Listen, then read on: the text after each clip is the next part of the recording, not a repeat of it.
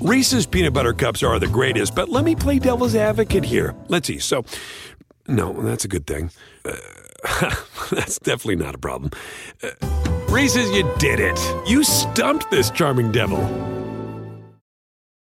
At Bet365, we don't do ordinary. We believe that every sport should be epic. Every basket, every game, every point, every play. From the moments that are legendary to the ones that fly under the radar. Whether it's a three-pointer at the buzzer to tie the game or a player that goes 2 for 2 at the foul line. Whatever the sport, whatever the moment. It's never ordinary at Bet365. 21 plus only. Must be present in Virginia. If you or someone you know has a gambling problem and wants help, call 1-800-GAMBLER. Terms and conditions apply. All right, Danny, it's been a while. Not that there's a ton to discuss quite yet, but we do have some news to get to. Where do you want to start? Portland, where Damian Lillard agreed to his extension. And I also think there's some potential intrigue, though it's too early to get really definitive on it, because the reporting that's been out there is describing this contract as the extension as 2 years, $120 million. And if that number sounds like a lot, it's because it is. And Lillard can't get that much through the kind of the normal channels of, like if you're at the max, you can only do a 5% in the first new season instead of the 8% and the 20% raise that you can do on an extension. That's just, it's how all the maxes interplay with each other. So what that 2 for 120 is built on is that the first year of it is 2025-26, that this idea that the television money will increase the salary cap so much that Damian Lillard's normal raise would be less than the 35% max threshold in that 25-26 year. So he's opting in to 24-25? I believe so, yes. Because the years that have been mentioned as the 2 new years in the extension are 25-26 and 26-27. And that makes sense. Like, it was the same situation with Harden if he was trying to maximize his money.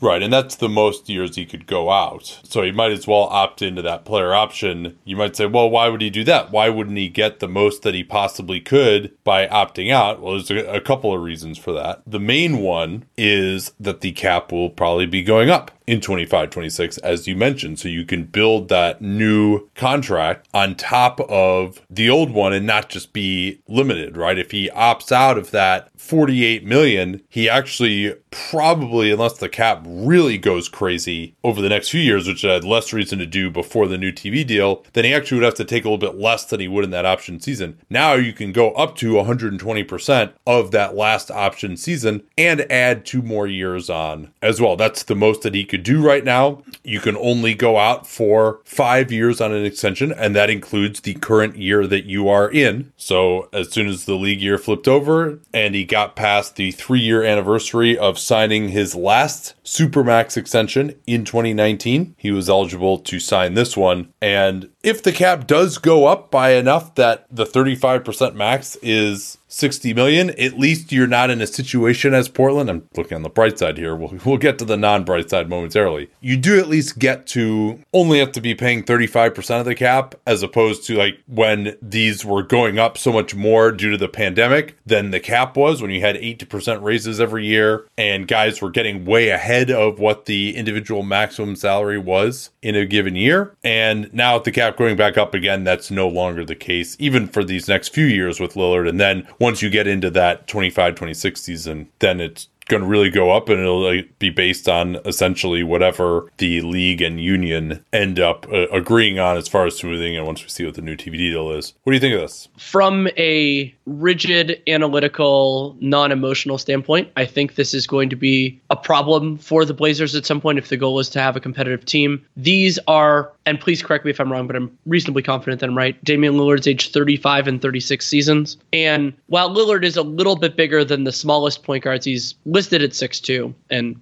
you wonder about how he's going to age, or basically how anybody is going to go during those years. We talked during the NBA Finals about how Steph Curry's performance at his age has very little precedent in the NBA history. And while Damian Lillard has never been the best player in a championship team, and odds are that's not going to happen at this juncture, he'll be older when this extension kicks in than Steph Curry is right now. And age is definitely a component, and you have these precedents before. But another thing that I was reminded of in this announcement, and presumably these negotiations, is the collective bargaining. And this is owners and players, deciding this. I think of it as the player side, that only, other than Supermaxes, players with 10 plus years of experience can get the 35% max, because those players are almost all post-prime. And unlike in baseball, where you can do these long contracts and you're paying players, a lot of money in years that they aren't as good, those are like often those like 10-year contracts or something like that, where you're getting maybe their pre-prime, prime, and post-prime years. This is a commitment to post-prime Damian Lillard. Yeah, and there's maybe some hope because he is one of the best shooters at the point guard position that we've seen, although he doesn't have quite the size of some of these other guys. I mean, Chris Paul certainly has been worth 35% of the salary cap for this contract, although it certainly didn't look that way. Many others, point guards, have already found themselves not worth it, and they're younger than or the same age as Lillard right now. Now, I would certainly have some concern as Portland based on the fact that Lillard didn't have a great year last year, and yeah, he had the surgery, but that's always a tough calculation. How much of it is, all right, the guy's injured and now he's not injured anymore, and how much is it, well, he's also getting a year older. You've seen how well Steph Curry has played at age 34, but that is a historical aberration for him to be that good. But that also gets into this idea of just having Damian Lillard be a part of the Blazers. And his comments were mostly, and retire as a Blazer, obviously. His comments were mostly in service of that. Here's what he said. I've always said that if I do something that goes against who I am and say I do end up winning, I know me better than any of y'all know me. This is talking about potentially leaving Portland and winning a championship elsewhere. So I'd be happy with it because I don't think anybody wouldn't be happy being a champion, but it wouldn't be as fulfilling to me as I would want that moment to be. As long as I have an opportunity to do it, a good opportunity to compete for a title is what he's talking about here, I'm willing to go out, however. That's where I've always stood and that's where I stand. It's going to get done or it's not going to get done. I don't want to go out there with this crazy uphill battle that I'm fighting and we need a miracle times 10 to get it done. I just want a shot at it, and if that happens and it doesn't work out, then I can live with that. My concern is that you may still get to the point where you do need a miracle times 10. They arguably are there already, and they got a miracle times like 3 to even get to the West Finals in 2019, and then they got completely erased by a Warriors team that wasn't even close to full strength. So I think they made some decent offseason moves. They'll probably be in the play-in mix. Maybe they could make it into the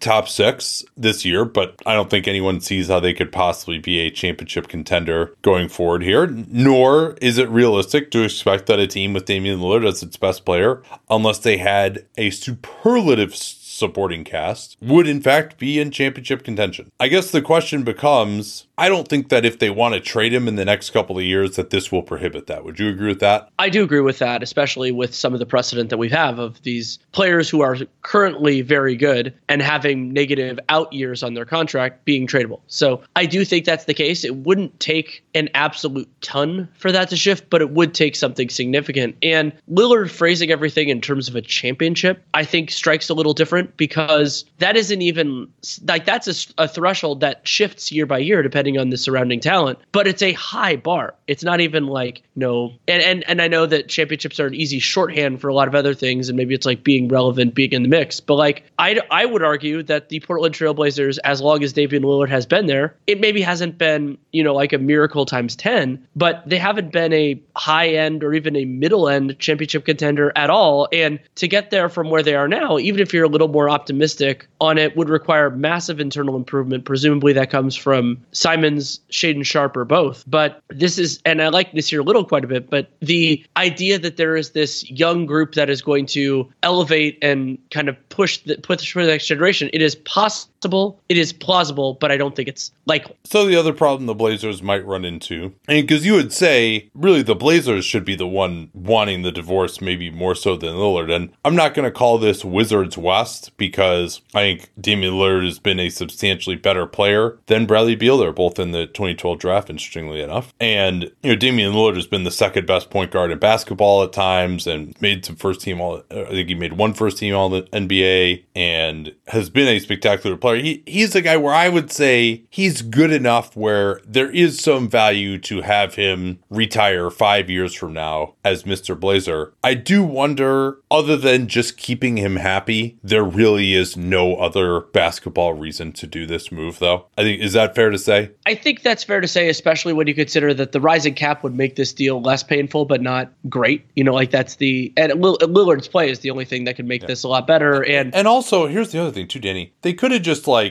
right, let's see how he looks this year. They could have done this at any. Well, no, that's not true. He's only extension eligible. They can only eligible. do this in the offseason. Yeah.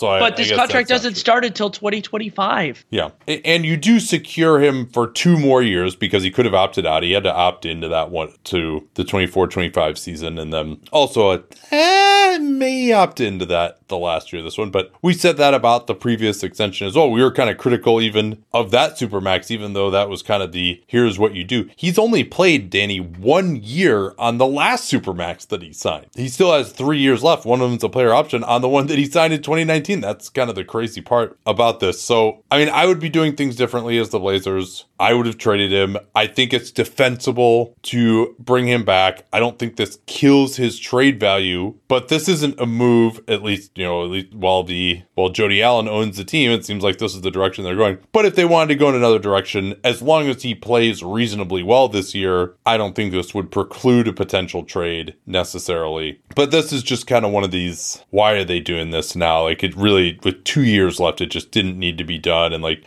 he's kind of made some noise last year about how he wasn't happy, and Woj correctly reported that it was kind of this whole firing of Olshey and all that. This is all about getting Lillard to sign on for longer, and he was going to want this extension, and now he got it. Also, giving him the player option, I think, is a little excessive, can we say? But I will say, Danny, we're probably, and maybe it's not fair because, again, we're only 1 year into the 4-year extension that he signed, but we were very worried about the one in 2019. It looks like it's okay so far, but again, if he just comes back and he's kind of a lower end all-star next year and really is on the wane, and that's entirely possible, even coming off of this surgery. This will be his age 32 season, and he is more reliant on quickness than, say, Chris Paul or Steph Curry. This could go south fast. Let's hope it doesn't. On the Blazers front, a couple other things. From a cap perspective, they ended up not only, I think we talked about this previously, that they waived Eric Bledsoe. I thought they were going to find a trade partner, even though there were very few left. But they did stretch Bledsoe's partial guarantee, and so that means it will be over 3 years rather than 1. So that gets them a little more breathing room, maybe more in terms of either ducking the tax or mitigating, lessening the tax bill, at least for this year. Yeah, and you wondered why it was that they couldn't move him. We talked about that last time. Maybe they just didn't want to do it. Maybe they're okay paying the tax, although given how close they are to it, it really doesn't make much financial sense given the windfall that's going to come from all these other tax teams to be in the tax this year. And they are hard capped, so they can't go that far into it anyway because of the Peyton signing. And then sadly, Shaedon Sharpe has a small labral tear in his left shoulder. He suffered that after 4 minutes. We were very excited to see him play, and then he was on the bench almost immediately on Thursday night, so he's going to miss the rest of Summer League, and hopefully this won't be anything serious. It sounds like the sort of thing that can just be improved with plenty of rehab. Man, I just love American Giant. Just an amazing clothing company. I was reminded again of how much I love it when I drove from California to Montana over the All-Star break. And you know what it's like when you're on a long road trip and it's cold, particularly when it starts off warm in the Bay and then we get into some really cold areas. You're like, well, I don't want to wear my jacket in the car, but then when I get out to fill gas, I'm going to be freezing. But the American Giant hoodie was perfect because despite being made out of a nice heavy material that'll keep you warm, it's not too hot as well. So I was able to wear it in the car, not be too hot, step out of the car, and still be warm enough when I was filling up gas or going into a restaurant or something that I didn't feel like I needed my jacket even when it was cold outside. These things are amazingly durable. I proposed to my wife wearing an American Giant hoodie in the Grand Canyon almost 7 years ago. I still own that same hoodie. I still wear it constantly. And American Giant has since spread out into all sorts of other types of clothing, like their premium Slub Crew tee, the No BS high-rise pant, the slim roughneck pant featured in Giant Magazine issue 2. Every American Giant piece is made in America and designed to last, no exceptions, and it provides year-round comfort. So find a closet staple for every part of your spring days at American-Giant.com and get 20% off your first order when you use that vendor code CAPSPACE at checkout. You remember we talk about CAPSPACE all the time here on the program. That's 20% off your first order at American-Giant.com. Don't forget that CAPSPACE code to let them know you came from us. Anyone who's seen our YouTube videos knows that I don't wear formal stuff all the time. So when it's time to dress up rather than dress down, I highly recommend Indochino. They were the official outfitter of my wedding. I got my tux from there. All my groomsmen got their sport jackets from there as well. I felt really good about having them be the outfitter of my wedding because all of my groomsmen were going to get stuff that they could continue to wear that fit them perfectly. Because when you go somewhere else, you're not going to get something that's made for you. So why not measure yourself in 10 minutes or visit a showroom rather than feeling like you're wearing somebody else's suit that they tried and failed to tailor for you. And not only does Indochino have the suits that made them famous, but now they've got everything. Blazers, pants, women's wear, outerwear, designed and made for you. Hundreds of high quality fabrics to choose from. European wools, linen, cottons, tons of colors, tons of patterns. You can customize things like the lapel, the vents, the pockets, and you'll get a piece that is personalized for you in fit and style. Level up your game with Indochino. Go to Indochino.com. Use the code CAPSPACE. Use the CAPSPACE we talk about all the time here on the program to get 10% off any purchase of $399 or more. That's 10% off at Indochino, Indochino, Indochino.com. And don't forget that CAPSPACE code to let them know that you came from us. In San Antonio, they finally moved on from Danilo Gallinari. He ended up with $13 million guaranteed. That was able to happen after the trade was consummated on July 6th for DeJounte Murray. So Gallo continuing to win at the business of the NBA. Remember, he got that sign-and trade to the Clippers. Then he got another $20 million a year deal with the last year, only $5 million guaranteed in Atlanta. And then, like Danny Green, he got a bunch guaranteed. And I think, Danny, didn't they give him more than they actually needed to make the salary work? Or because Atlanta's in the tax, maybe they had to get I think they might have needed that to make the money work. And then Gallinari, as was reported long before he was actually waived, we've seen that a couple of times this year, he is going to be a Boston Celtic on a 1+1. Yeah, I don't think it was necessarily reported that it was going to be a 1+1. Oh yeah, we just knew he was going to sign, and then the terms came out after he got waived. A couple of quick ones here. Frank Kaminsky is going to Atlanta on a one-year deal. Remember, he basically missed a bunch of that last season with that knee issue. Unclear whether this one is going to be guaranteed or not. I guess we'll see on that one. In Brooklyn, TJ Warren is going to be the minimum. They also signed Edmund Sumner to a 2-year deal, vet minimum, non-guaranteed for next year, which I assume is from Mike Scotto, means that this year is guaranteed. Sumner actually got traded to the Nets, right? But then they waived him because he had a torn Achilles and he was non-guaranteed. That is correct, yeah. Indiana traded him to Brooklyn in October of 21, and then they waived him almost immediately after the trade was done. And with Sumner, I mean, so the benefit for Brooklyn, because we'll talk about this a few times when it comes up, of the benefit for Brooklyn of giving Sumner a second year is that, and it's less prevalent for somebody like him who hasn't been in the league that long, but the benefit is you get, potentially a valuable player and you get all the control on it. It's a non-guarantee, so you would have to theoretically waive him and do all that, but you can't decline it and do a new deal off of it, but they would only have non-bird. But it does come at the cost that now none of his contract is subsidized from the league in terms of the cap or the tax. And so that does make Sumner more expensive for Brooklyn than he would have been otherwise. Yeah, and the Nets have actually been spending quite a bit. They didn't use the mid-level, but they re-signed Patty Mills for more than the mid-level on another 1+1, although perhaps that was part of the deal when they signed him to the original 1+1 last year. This will be an interesting one to watch. David Duke, who played well in his first Summer League game, I haven't caught up on what he did in the second one. He is rejecting coming back on another two-way the way Neemias Queta did with Sacramento. He was on a two-way last year. He even got some tick in the rotation when Steve Nash was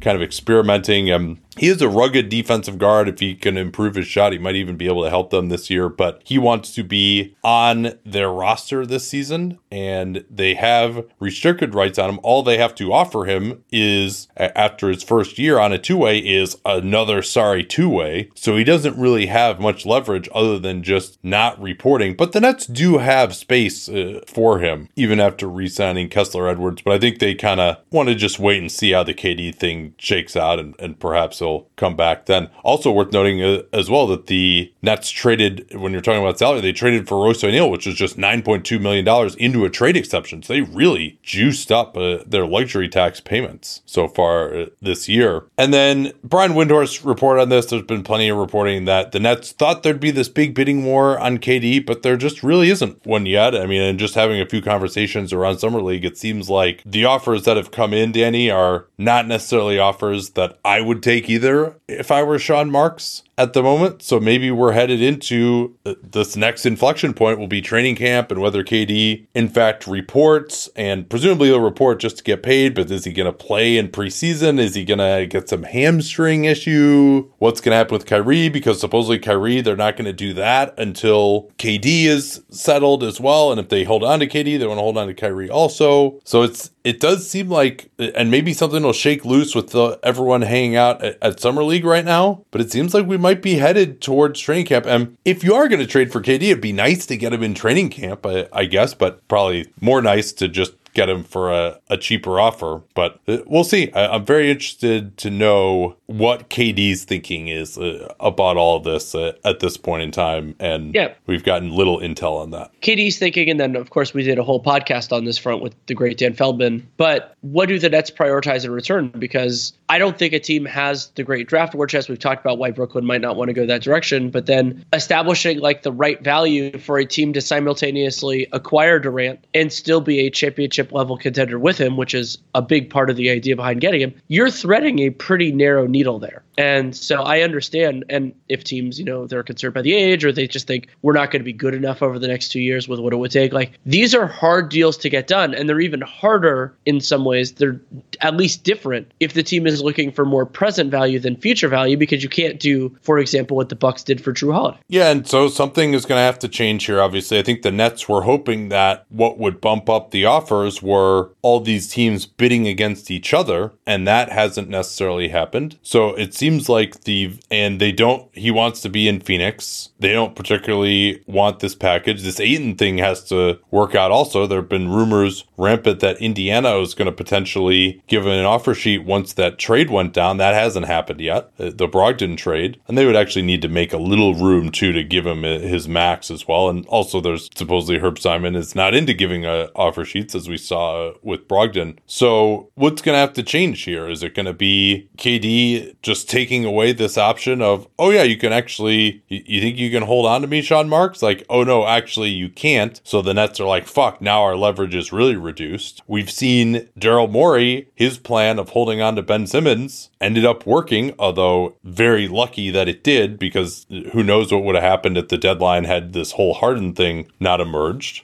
I mean, the Nets could still be pretty good, right? Like TJ Warren comes in, he's healthy, and Ben Simmons actually is out there on the floor. Like just looking at this team on paper, they're still missing a stretch five, but like they're right up there. Like they're in championship contention, I would say, if everyone like comes in and plays hard. So something's gonna have to change here, and I don't see what's gonna cause before training camp any of these teams to up their offers necessarily. Maybe the Ayton thing shaking out, and if he just ends up on another team, or Phoenix just matches or re-signs him and then he can't be traded for a while, like maybe that would change things. Well, and I mean, another point, and this came up when we did the pod with Feldman, is the desired destinations just don't have this incredible offer that they can make, especially if the Nets aren't super interested in Ayton. And so, like we've talked about, paying him at his max or close to it that's not like a coup for Brooklyn. And so, Bridges and Johnson and the package that he can offer, they're reasonable for a very good player, but you can't.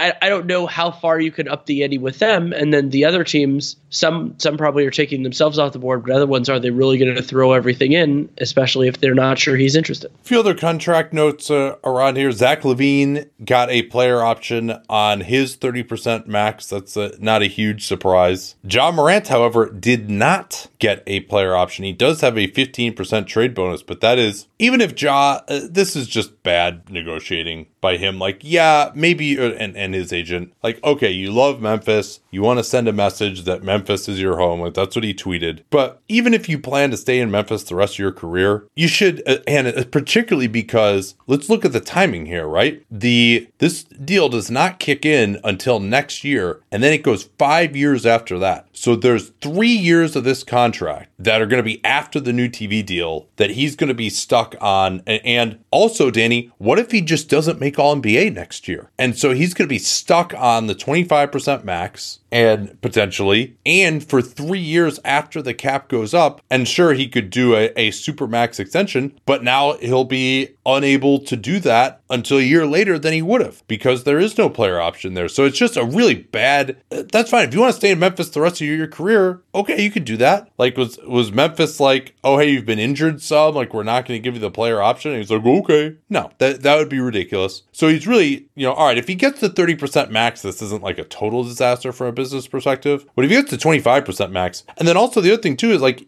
plays kind of a destructive style. He's relying on athleticism to be able to get that super max or just even a regular extension a year earlier and 2 years before the end of your contract. Like that's big. Like that would be huge for him. And I guess he'd only be eligible for the super max 1 year before the end of the contract if you went for the 4+1, because you have to opt out of that last year. You can only get it when you have 7 years of experience already, 7 or 8 years of experience. But still, it's just a bad business decision by him. Yeah, you want to be loyal, but you kind of cost yourself a lot of money here. I'm not even talking about the freedom aspect, which obviously matters too, but you cost yourself a lot of money. That's my biggest concern. I wonder, and it's, again, this is like the optics of loyalty, where is this going to change how Desmond Bane and Jaren Jackson and all them see their stuff? Is this going to get a great player to join the Memphis Grizzlies? Because they didn't exactly do any big swings in free agency / trades using their cap space or financial flexibility. So, you have that. And also, front offices around the NBA have to be jumping up and down that both, the situations are different, but John Morant and Zion Williamson didn't get player options because maybe the toothpaste is slightly back in the tube after Donovan Mitchell and Jason Tatum got player options, that now in future years, general managers can go to these really good players and say, yeah, we will hold the line on a player option. Look at what John Morant did. I wonder if they will consider it precedent. Devin Booker also has no player option on his Supermax that goes out another 4 years starting in the 24-25 season. However, Karl Towns does have a player option on his. Both of those guys initially signed for the straight 5 years, and Towns had more leverage than Booker at the time. Now the situation is actually reversed. So again, it's maybe it's just good negotiating by the Suns. Maybe it's just, we don't do player options. Maybe it was that on these deals, and you're just, all right, they acquiesced, and everything. Booker's like, I want to be there, so what does it matter? But again, like, he could just be, he's a pretty young guy. Like, it's the player option is just a way to opt out and extend for longer, and so that's part of the issue there. Even if you do say, I want to be in Phoenix the rest of my career or whatever. Man, it is crazy to think that I've been working with Helix Sleep since 2015. And I think that's because my story with them seems to really resonate with listeners. If you've never heard it before, that was kind of the beginning of the direct-to-consumer boom. And there was another very prominent mattress company at that time that was trying to convince you that mattresses were one size fits all. They found the one formula, the one mattress that was going to work for everyone. My then girlfriend, now wife, and I ordered that mattress. We ended up having to return it because, hey, guess what? Not everyone is the same. And then she did some more research and found Helix Sleep. We took their sleep quiz and we found a mattress that actually worked for us and our body types. And Helix offers 20 unique mattresses. Everybody sleeps differently, and Helix mattresses are designed for specific sleep positions and field preferences: hot or cold, side sleeper, back sleeper. So take that Helix sleep quiz, find your perfect mattress in under 2 minutes, and it's shipped straight to your door, free of charge. It's no risk because you really need to sleep on the mattress in your own home. You're like, well, how should I order this if I can't sleep? I'm like, yeah, you're not going to learn anything by going to the mattress store and sleeping on the mattress where, do I take my shoes off? Do I leave my shoes on, but then my feet kind of hang off the bed because I don't want to put my shoes on the bed? And is it weird that I'm laying here for more than 30 seconds? You can't tell anything under those circumstances. You might as well just order it, get it sent to your house, get that 100-night trial. They're 10 to 15-year warranty depending on the model. And there's never been a better time to try a Helix Sleep mattress because they are offering 20% off all mattress orders and 2 free pillows for our listeners at helixsleep.com/capspace. Easy to /capspace. We talk about all the time here on the program. That's helixsleep.com/capspace. This is their best offer yet. I can attest to that since I've been working with them for 9 years, and it won't last long with Helix. Better sleep starts now. Don't forget that /capspace URL to let them know that you came from us. Reese's peanut butter cups are the greatest, but let me play devil's advocate here. Let's see. So, no, that's a good thing. That's definitely not a problem. Reese's, you did it. You stumped this charming devil. What's going on in Philly with James Harden? We still haven't gotten the full formal answer on it, but it looks like Harden is going to sign a deal we knew had to be small enough that the Sixers could use the non-taxpayer mid-level, which went to PJ Tucker, and the biannual, which went to Daniel House. But it looks like it's going to be starting at around $32.5 million and be a 1+1. And that means Harden has the ability to become a free agent next offseason / agree to a new contract. And what I find notable about this is there are a lot of different interpretations of what could happen after this, because it could be that you're just, he took less money to set these things up. He got better teammates and he's thrilled about that. And then the next contract is the next contract. You negotiate it fresh in 23. The alternate interpretation is that Harden did the Sixers a solid. They are a much cheaper team this year. They are also a much better team this year, but he can get his next year because by trading for Harden, which the Sixers did, they have his full bird rights. And so that means they can bounce this all the way up to the 35% maximum in 23-24 should he opt out and they agree to it. So Derek Bodner wrote about this well on the Daily Six, and and they're reasonable interpretations here. But Philly got a great deal for this year, and their team is way better. I think their fans should be cognizant that the Piper may come calling here. Yeah, he may or he may not. James Harden has made plenty of money in his career. That's for darn sure. And he does have this relationship with Daryl. Is this going to be a Udonis Haslem thing where he took less in 2011 and then he took less again in 2014 and he's still on the roster making minimum contracts 9 years later? By the way, Udonis Haslem basically was last a rotation player in 2011. That was the last year he was actually effective. That's hilarious. He's gotten another 11 season. In any event, not that Harden's going to be playing for the minimum 10 years from now, but this deal is kind of fair, Danny, I would say, for the production that James Harden provides at this point in time. But of course, you have the anchoring of, number one, you would think there was some kind of an agreement when he went there at the time of the trade, and of course that he made the 47. He's going to make, at least as of now, this 1+1 would pay him $64 million over 2 years. You could have got 47 over 1, but as you noted, we'll see what happens next year, particularly if they don't need to be hard capped. And maybe Harden is just willing to go along here and really wants to win a championship. And if so, I certainly applaud that, as we applauded Dirk Nowitzki, even though it didn't really work out that well for him in the end. You brought up Udonis Haslem, and we could talk about his former, current TBD team, the Miami Heat, and the curiosity around the Martin twins got a little bit more clarity, where Cody Martin, who had a worse 21-22 than his identical twin brother Caleb, got more money. He got 4 for 32, whereas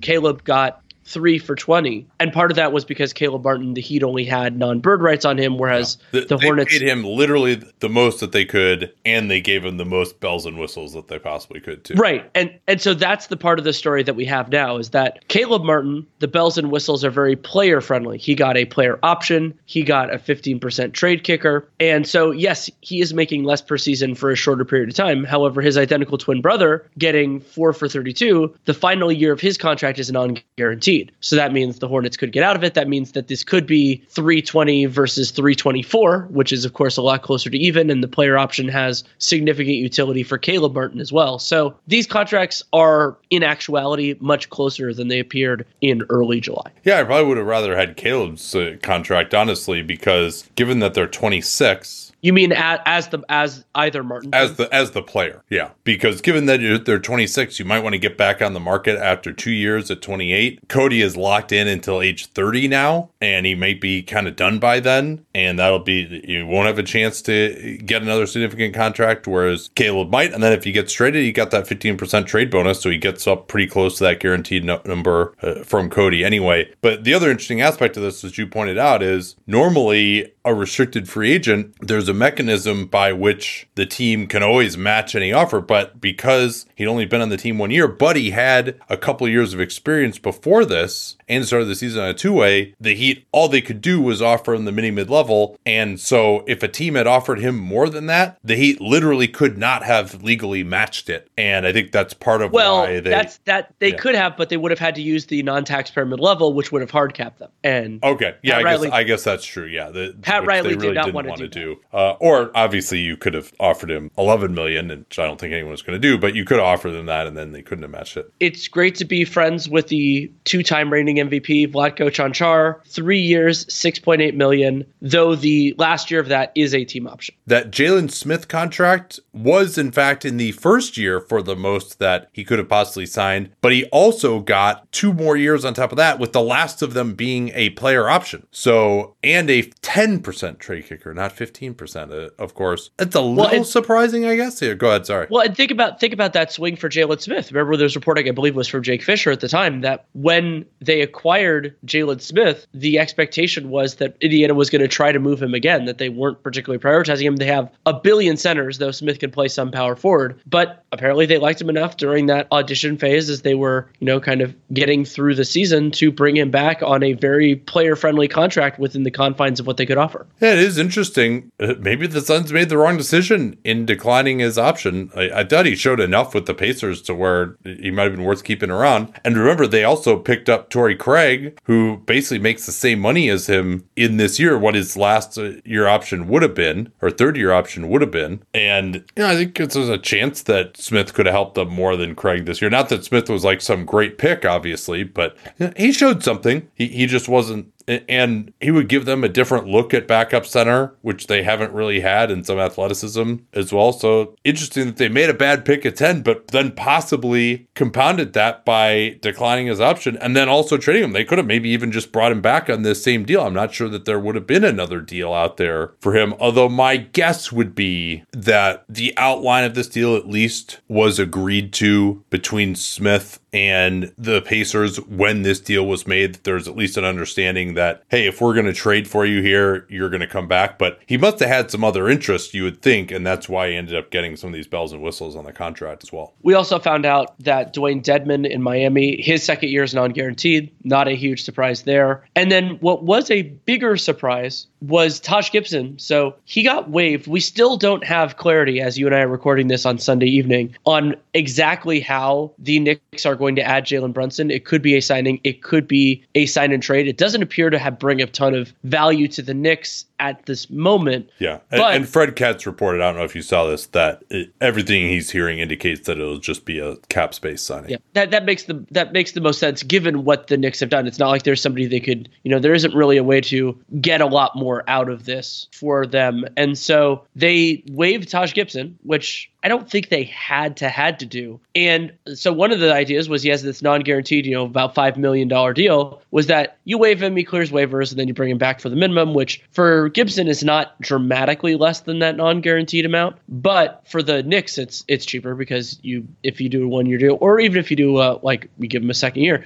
But instead, Taj Gibson is not going back to the Knicks. He is going to the Washington Wizards to join their overloaded front court rotation. And it seems like part of the reason that happened is because the Knicks had other designs on that depth big spot. Yeah, Jericho Sims was on a 2-year 2-way and looked pretty good towards the end of last last year as they had a little mini renaissance and won a bunch of games that cost them draft position for no reason. And he's looked pretty good in Summer League as well. He's been switchable. His hands have gotten better. His finishing around the rim have gotten better, as well as rim protection. Like, he is a nuclear athlete off of 2 feet. So my guess would be this might be the front office taking the club out of the bag with Taj Gibson. And so Tibbs will have Sims as the third center, although they already have 2 other centers with Mitchell Robinson and Isaiah Hartenstein. It's so hilarious to me, Danny, that Robinson and Hartenstein, who we're going back and forth on of like who was the better center signing, both ended up on the same team. That was just crazy to me. But maybe one of those guys will end up getting traded if Sims can develop, and he's on a 3-year deal now and about half guaranteed,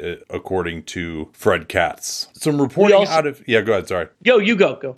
Some reporting out of Houston by Kelly Eco. The Rockets have received and ignored Kenyon Martin Jr.'s trade request. Essentially, the front office's position, according to Eco, is, hey, that's what the point of this rebuild is. We got a bunch of guys and sink or swim.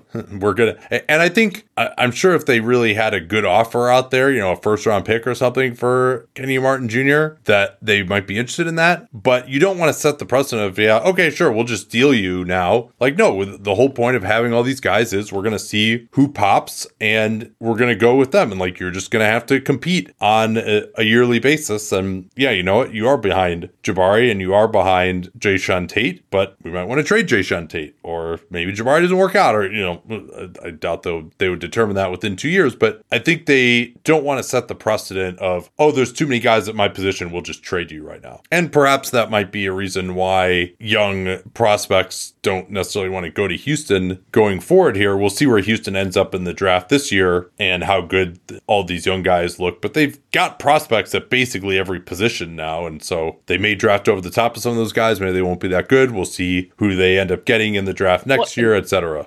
And to tie in with that, there is also, to me, an obligation from the Rockets to actually give KJ Martin a chance. Because not only all the guys you mentioned, but also Usman Garuba, who is unfortunately missing Summer League due to an ankle injury. His natural position, I think of as power forward. And so he's going to work into that mix as well. And so if you give him a chance and he delivers, and then you could say the corresponding thing is if you give him a chance, he delivers, but then you play less accomplished players over him, then maybe you consider going in a different direction. There was some Eric Gordon reporting in that Eco piece as well, right? Yeah, and this is always a little bit dicey that supposedly there have been first round picks on the table for Eric Gordon that they've turned down, and they're happy going into the season with them. Now, Eric Gordon, for his part, has said, yeah, I'm happy being here if you make a commitment to me, i.e. guarantee my salary for 23-24 of $21 million, and it'll be a cold day in hell before the Rockets do that, I'm guessing. His guarantee date is 6/28, and this would be his age 35 season we're talking about, and the Rockets are hoarding some cap space. They could have $73 million in cap space next year, so there's no reason to plug that up with Gordon, particularly if he gets hurt at this point in time. Now, maybe they would even keep him around all year and then guarantee him for next year and then trade him if he still has value. But and I'm guessing part of the reason that he hasn't been traded is if indeed that is correct, that those first round pick offers have come, A, the pick wasn't that good, and B, it required them to take back salary through next year, which they don't want to do because I think they are planning on having this be the last year that they're going to suck. And it's a free agent destination. Like, this is not OKC. This is not Utah. This has been a place where guys have wanted to be, and turning this group into a contender, given how young they are, and then they're going to add another pick that could be top 5 next year. That's a little early for all that, but they could always, of course, just continue rolling this space over without any big veteran contracts going forward. But they definitely don't want to encumber themselves for next year, would be my guess at this point in time. Not that it's some unbelievable free agent class next year, but also they could get someone in a trade and not having to take back salary would be very useful. Another franchise valuing their flexibility for 2023 is the Orlando Magic, and we already talked about Gary Harris's final year, so he signed a 2-year deal being non-guaranteed, and it is the same for Mo Bamba. He signed a 2-year $21 million deal, but so the second year. So that means that in terms of fully guaranteed contracts, right now, and this will change when they pick up the options for Jalen Suggs and Franz Wagner and presumably Cole Anthony and potentially Chuba KK and RJ Hampton. Right now, at the moment we are recording this podcast, the only two fully guaranteed contracts for the Orlando Magic, as far as we know, Caleb Houston might join that group, are Wendell Carter Jr. and Paolo Banchero. Sorry. They are those are the only two. Banchero, it's Italian. Banchero. Now I've been saying Banchero. It's Banchero. I gotta just drill that into my head. I am banning the pronunciation of Banchero from this podcast from now on. Will this matter for the Orlando Magic? We'll have to see. Of course, it's been a while since they've been really courting free agents, but they do have that history going back all the way to Tim Duncan, if we want to go that far, of the almost possibilities, or of course Grant Hill. And so, 2023 is a weird year, and if they show some positive signs, and also Orlando, something I like about what Jeff Weltman and the staff have done there is that it's a lot more flexible, so they could just keep a lot of these guys. They have these non-guarantees, but you could even convert some of them and, pick it up and trade them or do something else depending on how this season goes. Gary Harris in particular could be notable there, or you could use them in trades to take on stuff. So there's a degree of flexibility there that I think is valuable. And on kind of the flexibility front, something that Masai Ujiri has been more aggressive doing that a lot of other teams have not yet followed is giving light but significant partial guarantees to presumably induce players to at least go into camp with the Raptors. And the newest of that line is DJ Wilson. DJ Wilson got a 2-year vet minimum deal, but $250,000 of that is guaranteed. So he will get a chance to presumably make the Raptors in camp. And if you remember last year, Sam Decker and Isaac Bonga and I believe a few others had that kind of thing. And Delano Banton, I think his contract is partially guaranteed for this year. So the opportunity cost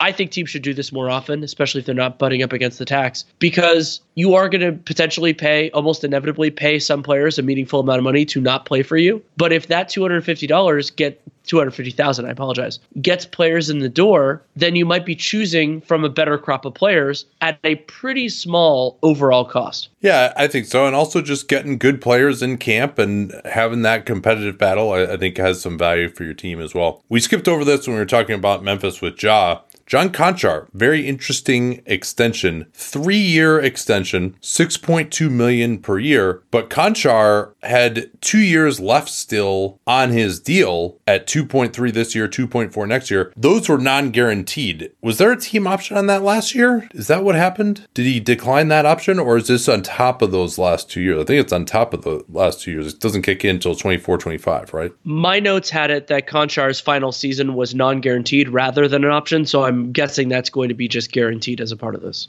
But it could be a little bit nebulous. But I do think it's 3 new years. Well, and I think the more fascinating takeaway from this, rather than the structure as a part of it, is, does this mean that Zach Kleiman sees John Konchar as a part of Taylor Jenkins' rotation this year? Because giving a guy an extension multiple years out when their place within your roster is unclear is extremely unusual, especially for somebody who's not extraordinarily young, where it's not just like, oh, we're locking this guy up for these years and we know he's going to be good. Yeah, so in fact, it is going to be, per Keith Smith at Spotrac, going to be 3 years starting in the 24-25 season. So this is another one of these, similar to Terrence Mann, similar to Daniel Gafford, where guys are getting extensions on top of 2 years at very minimal money that they had left. So this could only be done this offseason. And so this goes out now the maximum 5 years, the 2 years remaining on his contract, plus the 3 in addition. And that's his age 28, 29, and 30 seasons. Again, the last 2 of these will be after the new cap comes in or after the new TV deal in 25, 26. I think it's just, hey, this is a guy who can play. He's been around the fringes of our rotation, and this amount of money is not a ton. So he's a good player. We can probably trade him on this deal as well,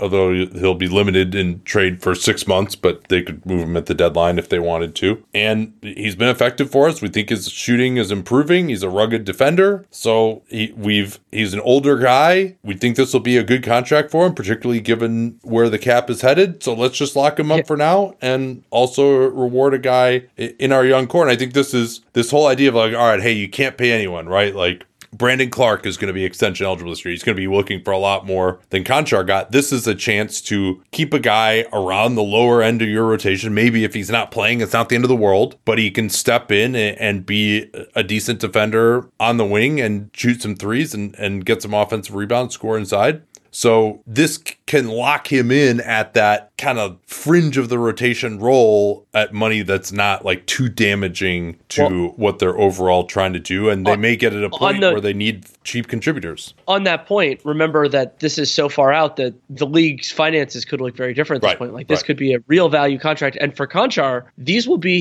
the 3 new years. That's his age 28, 29, and 30 seasons. Yeah. I mean, we could be at a point where even the 1 year subsidized minimum will be like $3 million on the books by the time the new TV deal kicks in. And we talked about Taj going to the Wizards already, right? Well, we did, but we didn't really talk about it much from the perspective of Washington. It was more from the Knicks. And so for the Wizards, a defensively capable depth center, and I mean, they already have Gafford, and depending on what in the world they see with Kristaps Porzingis, whether Shepard and Wes Unseld Jr. see him as a 4 or a 5 or some sort of hybrid of the two. They also, maybe they see Vernon Carey as part of it. But I mean, for Taj, this is a potential place where he can at least get some minutes when they're shorthanded. But it could even be he gets some minutes at full strength. Yeah, between Porzingis and Gafford, it seems like they've got center mostly taken care of. But if they want to play Porzingis at the 4, I guess that's an option. They also have a lot of 4s, though. And don't forget about Vernon Carey, Daniel. He's out there. Let's quickly go through the remaining free agents here, and it won't take long. Eric Bledsoe, we haven't heard anything about a destination for him yet. He would be at the top of my point guard heap. Same with Kemba Walker, actually. You haven't heard anything about him either. Both of those are guys who there's a feeling that this KD thing might happen and then they'll end up somewhere or not. Rajon Rondo, DJ Augustin also out there as well. Michael Carter-Williams, I'm not sure what his health situation is. He got waived last year. Not much out there beyond that. Harden, it's very slim pickings at the 2. Yeah. I mean, technically Harden hasn't signed, but I don't think we're going to count that. Danny Green was on the sideline for the Grizzlies during Summer League on Sunday. He's had that partial guarantee with a late guarantee date. I don't think of him as a free agent. So it's really like Austin Rivers and Frank Jackson. Come on down. Yeah, Jackson has team option declined by the Pistons. So he could still, in theory, go back there. The Pistons have their room exception that they could. Oh, and we should also mention the lingering restricted free agency of Colin Sexton, of course. Oh, it's lingering. And a few other guys, Ben McLemore, PJ Dozier is supposed to be healthy coming off the torn ACL. Jeremy Lamb, Jarrett Culver, Josh Jackson. We're pretty much done there. What about on the forward lines? I mean, there isn't really much left. I mean, what would you say? At the 3, it's more a decision of whether Andre Iguodala is actually going to play next year. Yeah. And you and I love Abdel Nader, but we know that his value around the league isn't as strong. And power forward, it's probably Juancho, maybe Carmelo. Yeah, Juancho is probably the one guy that I would actually be kind of targeting among that group. And again, those are the unrestricted. Miles Bridges, we've talked about his situation at length before. He is also on the restricted market as of now. Yeah, Hassan Whiteside is probably your best center at this point in time. Montrezl Harrell has his own legal issues. Got arrested. I think he had like a bunch of weed in his trunk, like pounds worth. Taj Gibson, he's got waived, but then immediately signed. The Wizards. DeMarcus is out there still. It seems pretty clear he's not going back to the Nuggets at this point in time. And LaMarcus Aldridge actually played well enough last year to me to have a job. Like, he had the hip issue, but he was hitting a ton of mid-rangers early in the season. Like, he could be helping a team potentially. I don't know if he wants to go play somewhere for the minimum. That's not a sensible championship contender. And then, of course, there's also the saga of one DeAndre Ayton out there as well. So that will do it for today. If we don't get some news, we'll get into some other content, kind of starting to look back on this offseason a little bit later in the week. We'll still be doing Spotify Live as well this week, so look out for that. Going to be watching a bunch of Summer League. Got about at least a week before we can start summing up Summer League, because we want to wait until we've seen all of the action before we draw sweeping conclusions that'll surely determine with 100% accuracy the rest of these rookies' careers from Summer League. But lots of interesting stuff coming up here, and hope you'll continue to enjoy it as we get into the offseason. We'll talk to you all soon. Reese's Peanut Butter Cups are the greatest, but let me play devil's advocate here. Let's see. So, no, that's a good thing. That's definitely not a problem. Reese's, you did it. You stumped this charming devil.